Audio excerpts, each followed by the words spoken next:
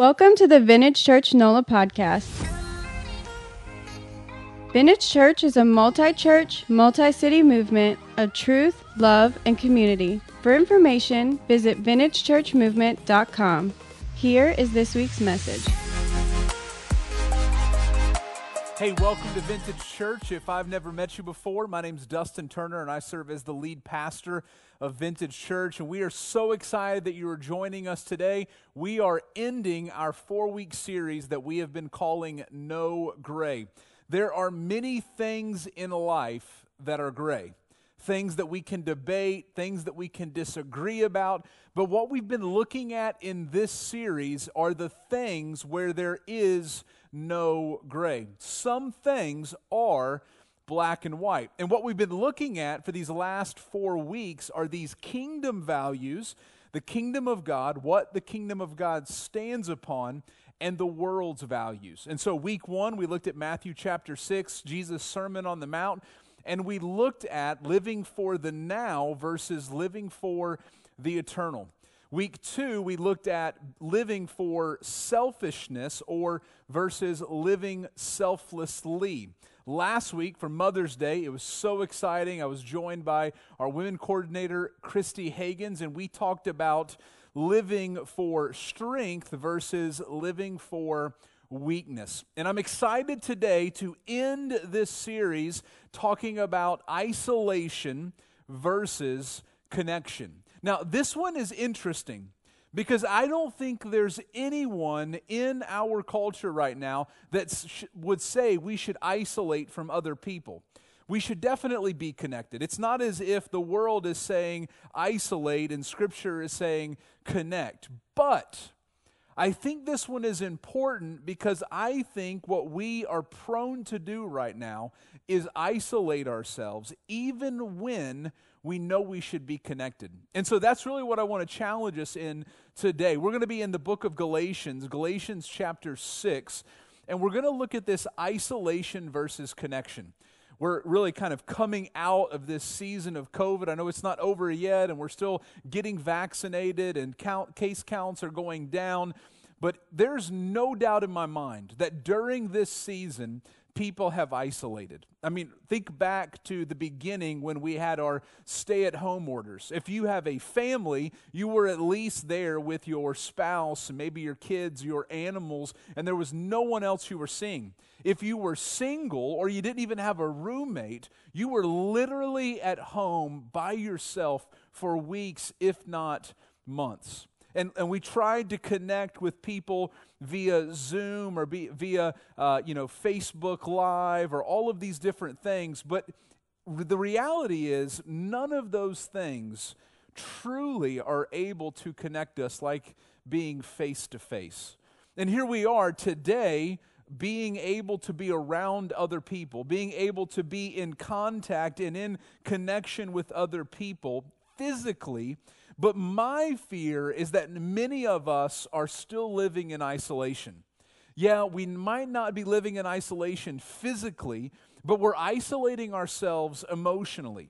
We're isolating ourselves psychologically. We're isolating ourselves socially. And ultimately, many of us are isolating ourselves spiritually.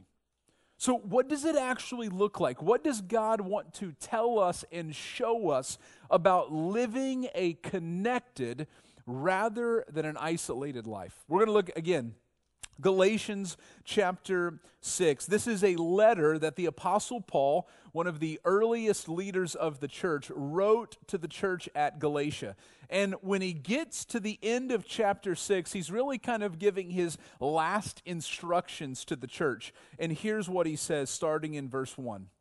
Brothers and sisters, if anyone is caught in any transgression, you who are spiritual should restore him in a spirit of gentleness.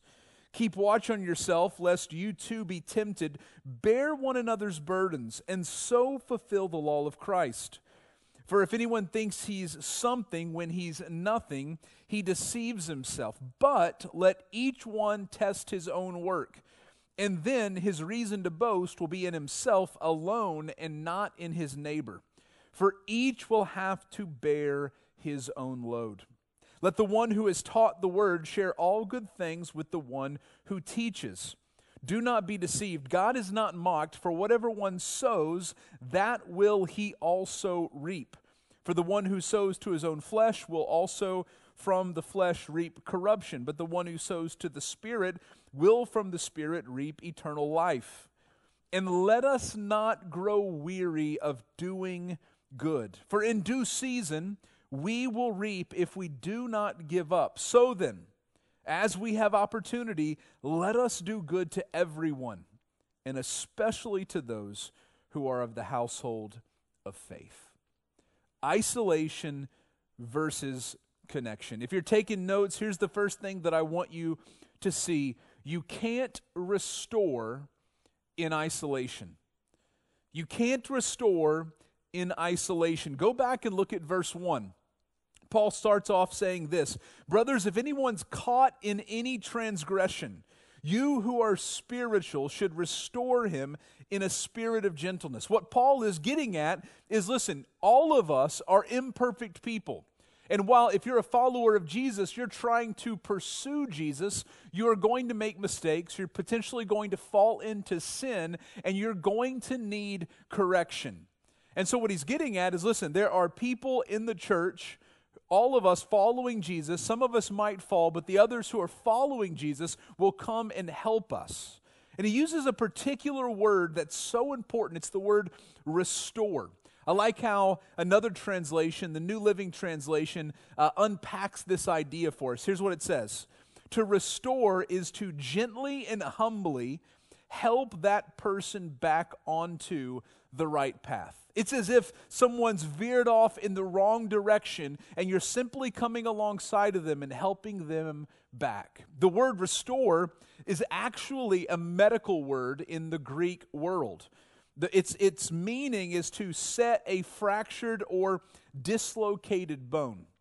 So here's the reality. What the word implies is that something isn't as it should be. Something is broke or something is going in the wrong direction. And that's exactly what Paul is getting at. Because if you are caught in transgression, what that means is that you are living contrary to the way God wants you to live. And the way that the scriptures describe that is one word, sin. Now, I know in our culture, in our world, we don't like the word sin. But sin is basically this. God has set up an ideal way that you and I are to live. It's us obeying God. But in our own sinful nature, we choose to live our way rather than God's way. And listen, at its core, that is the message of the gospel. That's what the message of Jesus is all about. That Jesus came to earth, put on flesh, became human because he is God, came from heaven to earth, put that flesh on, lived a perfect sinless life, died on the cross for our sins, rose from the grave defeating sin, death, and hell. And because of the life, death, resurrection of Jesus, our sins can be forgiven. We can be made right with God, reconciled to God, but it requires a response. Just as Paul talks about restoring a brother, we have to respond to the message of the gospel. The Bible says it's three things. Repentance. That's a recognition that the way you have been living is not the way you should be living, and it's turning away from that way. Number two, faith. That is trusting in the message of the gospel, that the life, death, resurrection of Jesus can save you from your sin. And then baptism, publicly confessing that faith to God and everyone present, going under the water, being buried with Jesus, and then coming up out of the water, raised to walk in newness of life. See, what Paul is getting at is we need to be restored because we're walking in a direction that we shouldn't be walking. And the point that he's making, it's undergirding all of this, right? You can't restore another person unless you're in community with that person. So you can't restore or be restored in isolation. And at the same time, as he says restore, catch what he says. You're to restore in a spirit of gentleness. Now, if we need to hear anything today, it's that. Because so many of us are on the attack. And rather than restore in gentleness, we want to correct in a mean, hateful way. To restore in a spirit of gentleness shows us that restoration is remedial, not punitive. The point being, the point of restoration is not to punish, but it's that you see your brother or your sister. By the way, did you notice the language that Paul was using for this church? Brother and sister. These are family in Jesus. So the point is to restore. You want to not punish your brother or your sister, your friend. What you want to do is to restore them to the way that they should be living their life because you know that's better for them. It's a spirit of gentleness. Now listen, sometimes we know exactly that what we're doing isn't what we should be doing. But there are other times we have blind spots in our lives. I shared this recently about I've started counseling. And one of the reasons I've started counseling is I'm working through some of my childhood issues and some of the things that are kind of creeping up in my adult life. I'm fine. I'm good.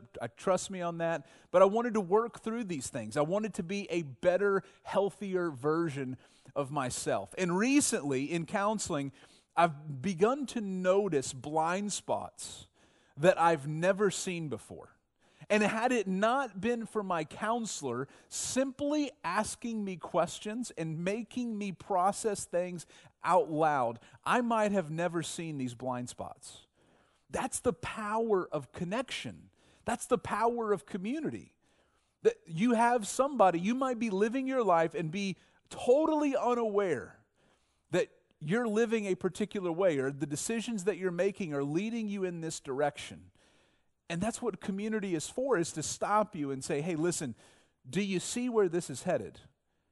Do you see what these directions are leading you to do? What's going to happen? We all need that. We need to be restored in a spirit of gentleness. And if we're going to have that, then we need to be in connection. And that's the reality, is that you and I, we can be restored in connection. Paul's not the only one that talks about this. Jesus, in his earthly ministry, talks about this. If you look at Matthew chapter 18, he talks about restoring a brother or a sister caught in sin. Listen to what he says, Matthew 18, verse 15 through 20.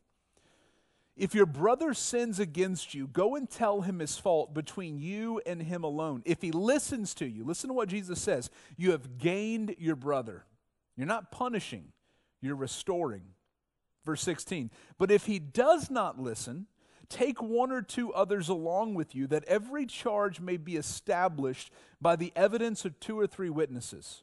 If he refuses to listen to them, tell it to the church. And if he refuses to listen even to the church, let him be to you as a Gentile and a tax collector, as if he's a sinner, that he's not a part of the church, right?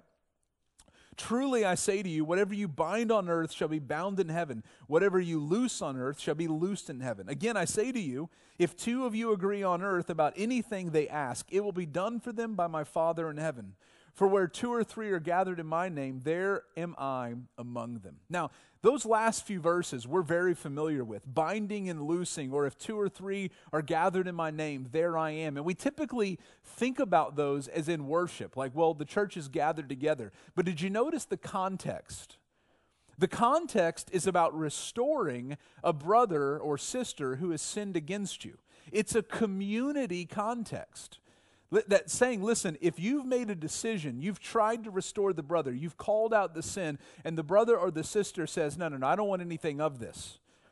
And that decision then with those present, that, well, they've left the church, or they're not going to repent of this. God is saying it's in community that their fate is sealed in a sense, whether they're restored or whether they walk away. But at the same time, I want you to catch the positive part of this. Jesus is saying restoration is a part of life.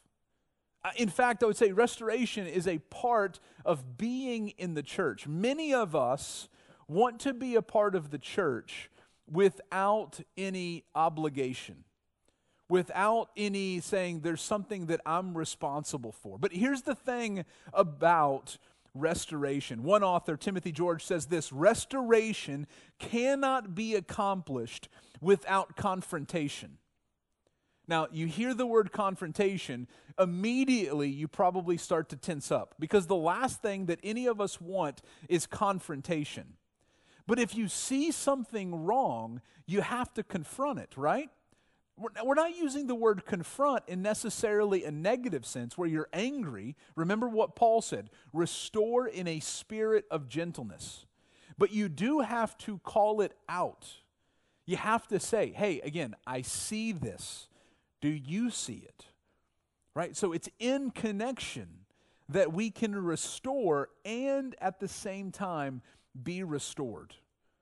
Community, the church, is a means of grace that God uses to sanctify and change us.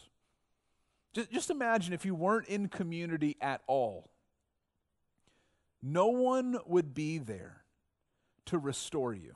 I don't know about you. I know we don't like to be called out on our stuff. But if I'm making a massive error in life, or I'm headed in the wrong direction in life, it is the most loving thing in my mind for someone to tell me I'm doing it. For someone to point out, hey man, you're going the wrong way. You're moving in the wrong direction. Because the fact that they've confronted me and they're trying to restore me shows me, tells me that they love me and want the best for me.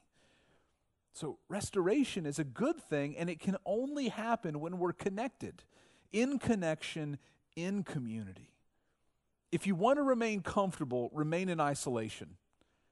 Because you can live the life you want to live. No one's going to tell you anything otherwise. But if you want to grow, get connected. Be connected. So Paul says you can't restore in isolation. But I also want you to see this in verses 2 through 5. You can't bear burdens in isolation as well. Go back and look at verse 2.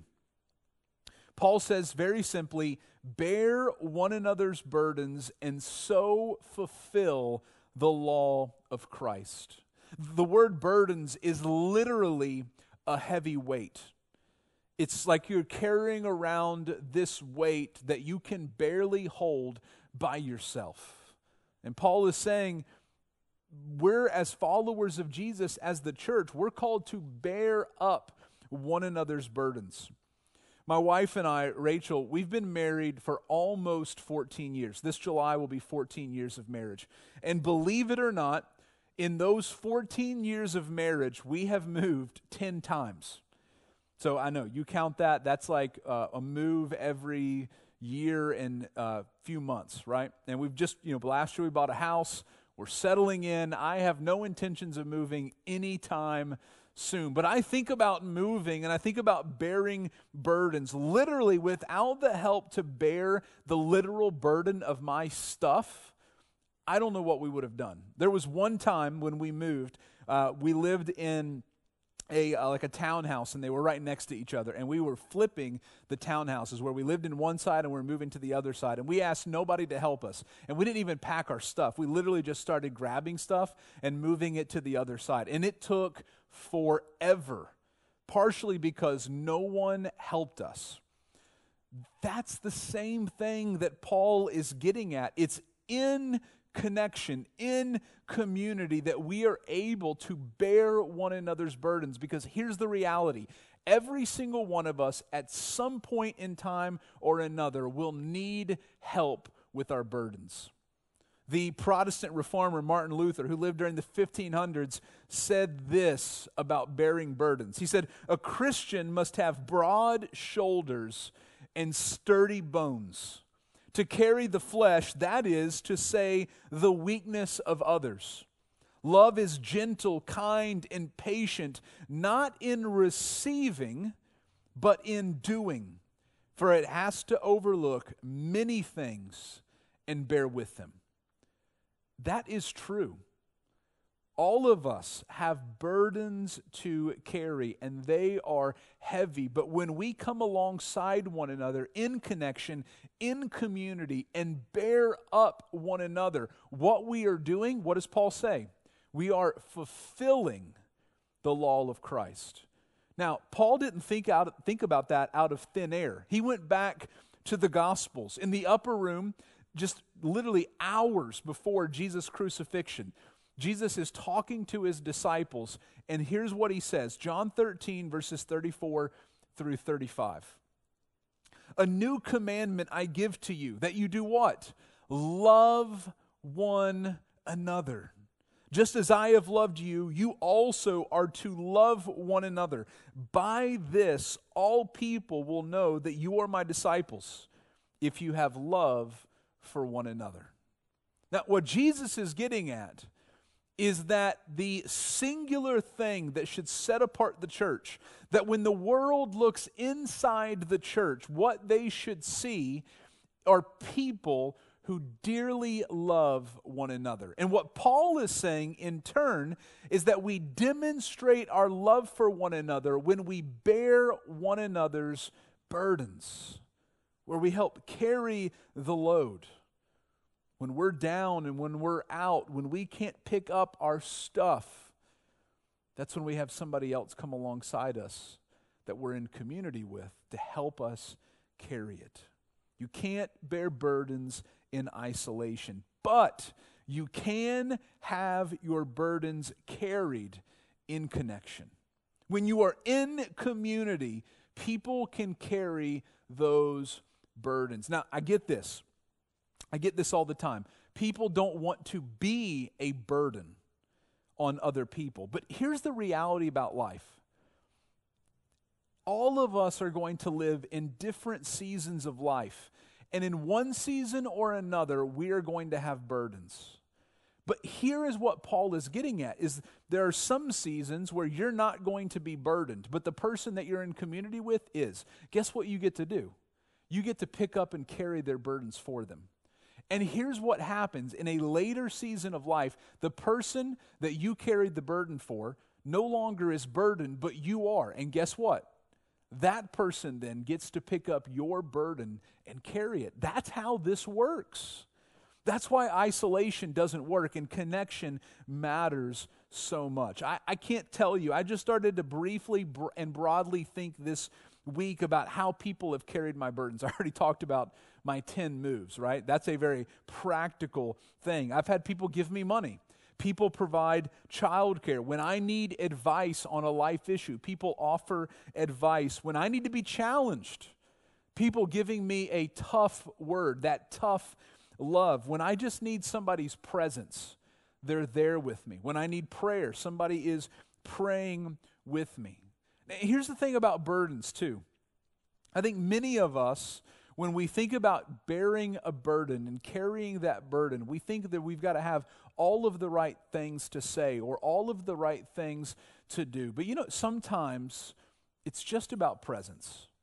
I was reminded of this recently in Romans chapter 12, verse 15. Paul says something that is simple yet profound for us. He says, "Rejoice with those who rejoice, weep with those who weep." Right now, you might be carrying a burden for somebody where they are in a low spot. Maybe they've suffered loss, maybe they're depressed, and you're trying to figure out, how can I carry their burden? How can I love them? How can I serve them? And I would just encourage you to simply weep with them. Your presence is enough. And so just weep with them. Maybe right now you want to carry a burden by celebrating. Just rejoice. If something's going well in one of your friends or in your community's life, simply rejoice with those who rejoice. We cannot do life alone because we weren't created to do it alone. There are going to be burdens that you and I simply cannot carry on our own. We need other people. We don't need isolation. We need connection. So in isolation, we can't restore. In isolation, we can't bear one another's burdens. Lastly, I want you to see this. You can't do good in isolation. Verses 6 through 10, Paul lays out a lot here. I want to take you back to verses 9 and 10 and read those two verses. Paul says, "And let us not grow weary of doing good, for in due season we will reap if we do not give up. So then, as we have opportunity, let us do good to everyone, and especially to those who are of the household of faith." Now, I want you to catch what Paul says at the end of verse 10. Let us do good to everyone, but especially who?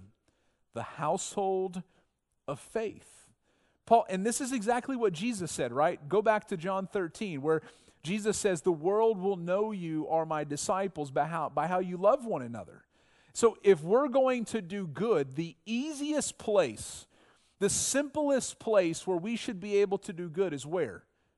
The church, with the people of God. And Paul brings up this incredible example that I don't want to really belabor, but I want you to see. If you go back and you look at verses 6 and 7 and 8, he's talking about the church and the pastor. And he's basically saying, listen, it's the responsibility of the pastor to deliver the teaching. That is his good work. And in turn, it's the responsibility of the church to take care of financially the pastor. Paul's simply using an example to say this is how we bear burdens and this is how we do good. The pastors teach, the church supports.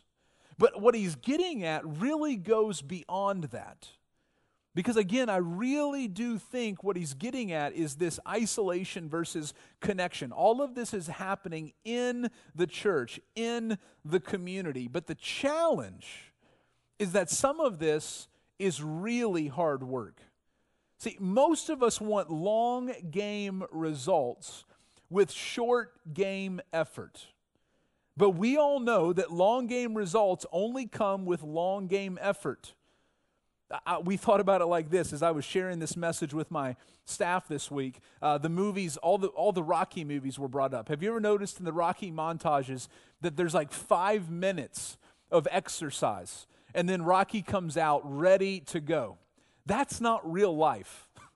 Right? I want that. I want to be able to go to the gym, work out for 5 minutes, and I'm ripped and shredded, and I could, do incredible athletic things. That's not reality. And that's not reality for anything in life. Doing good to one another is a long game effort. It's going to be long, hard, and tedious work. But what does Paul say? It pays off. Another example of this is earlier in the spring, I wanted to plant a garden.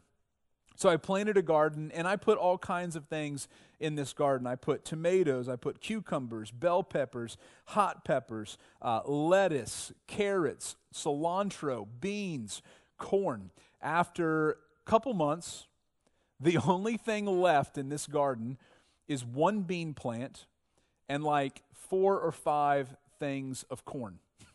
Now, some of you might be like, you might want to hang it up. It doesn't look like you have a green thumb. Forget about it, right? I'm persevering to the end, because what does Paul tell us? And he uses a gardening or a farming illustration. For in due season, verse 9, we will reap if we do not give up.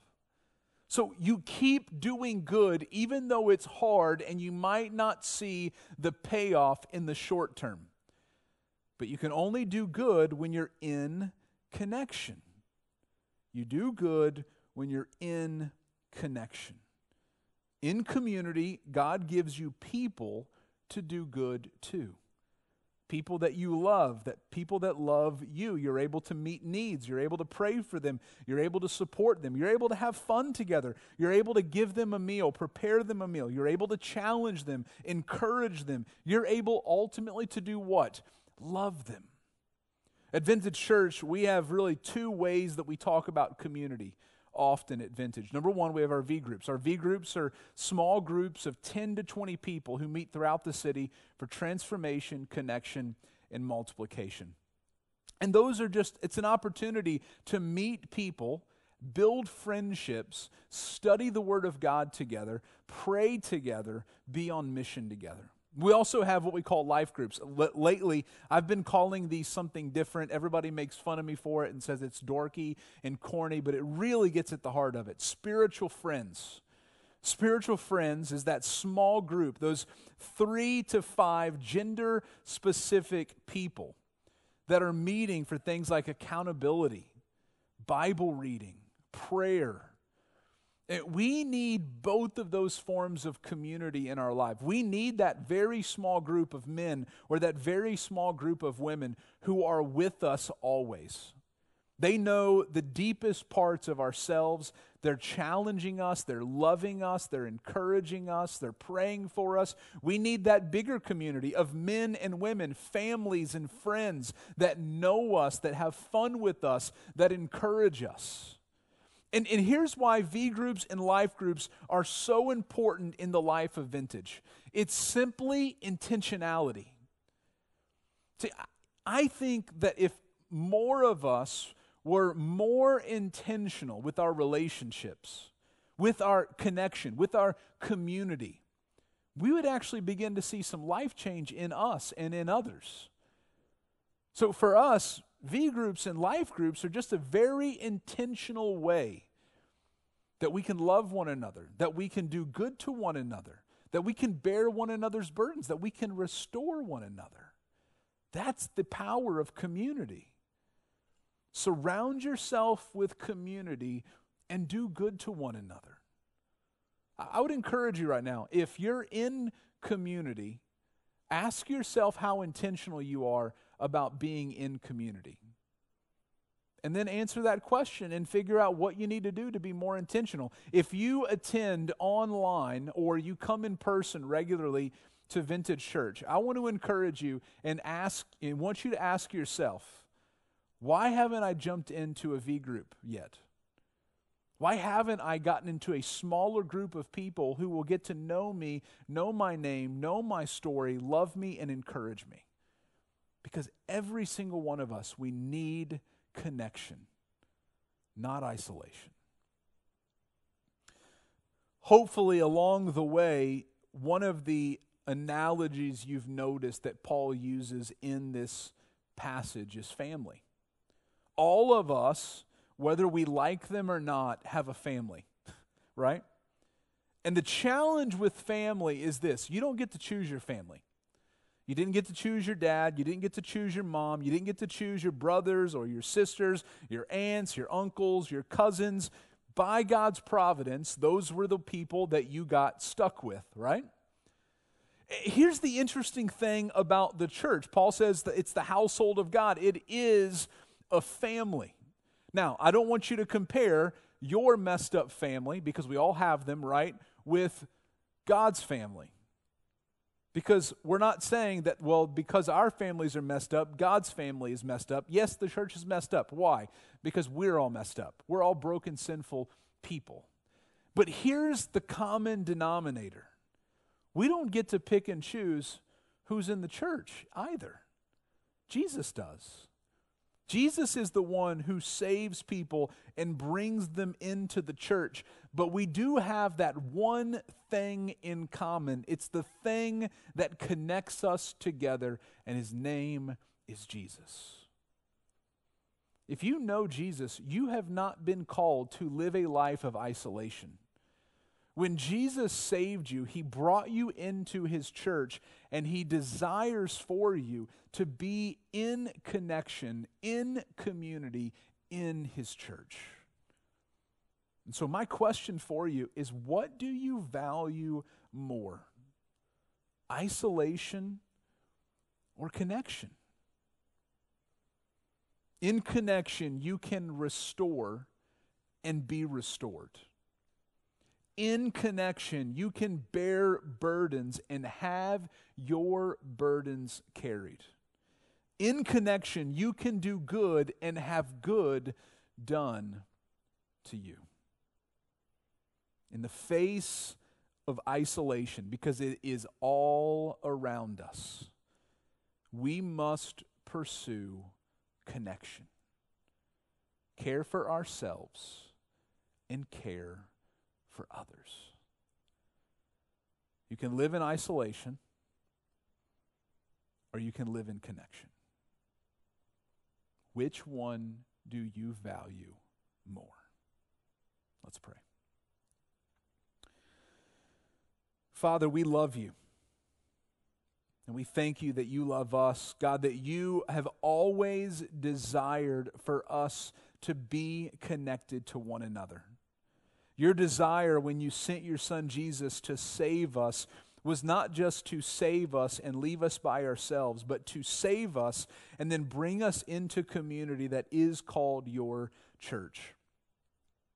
And so, Father, I pray for us that we would honestly assess our lives.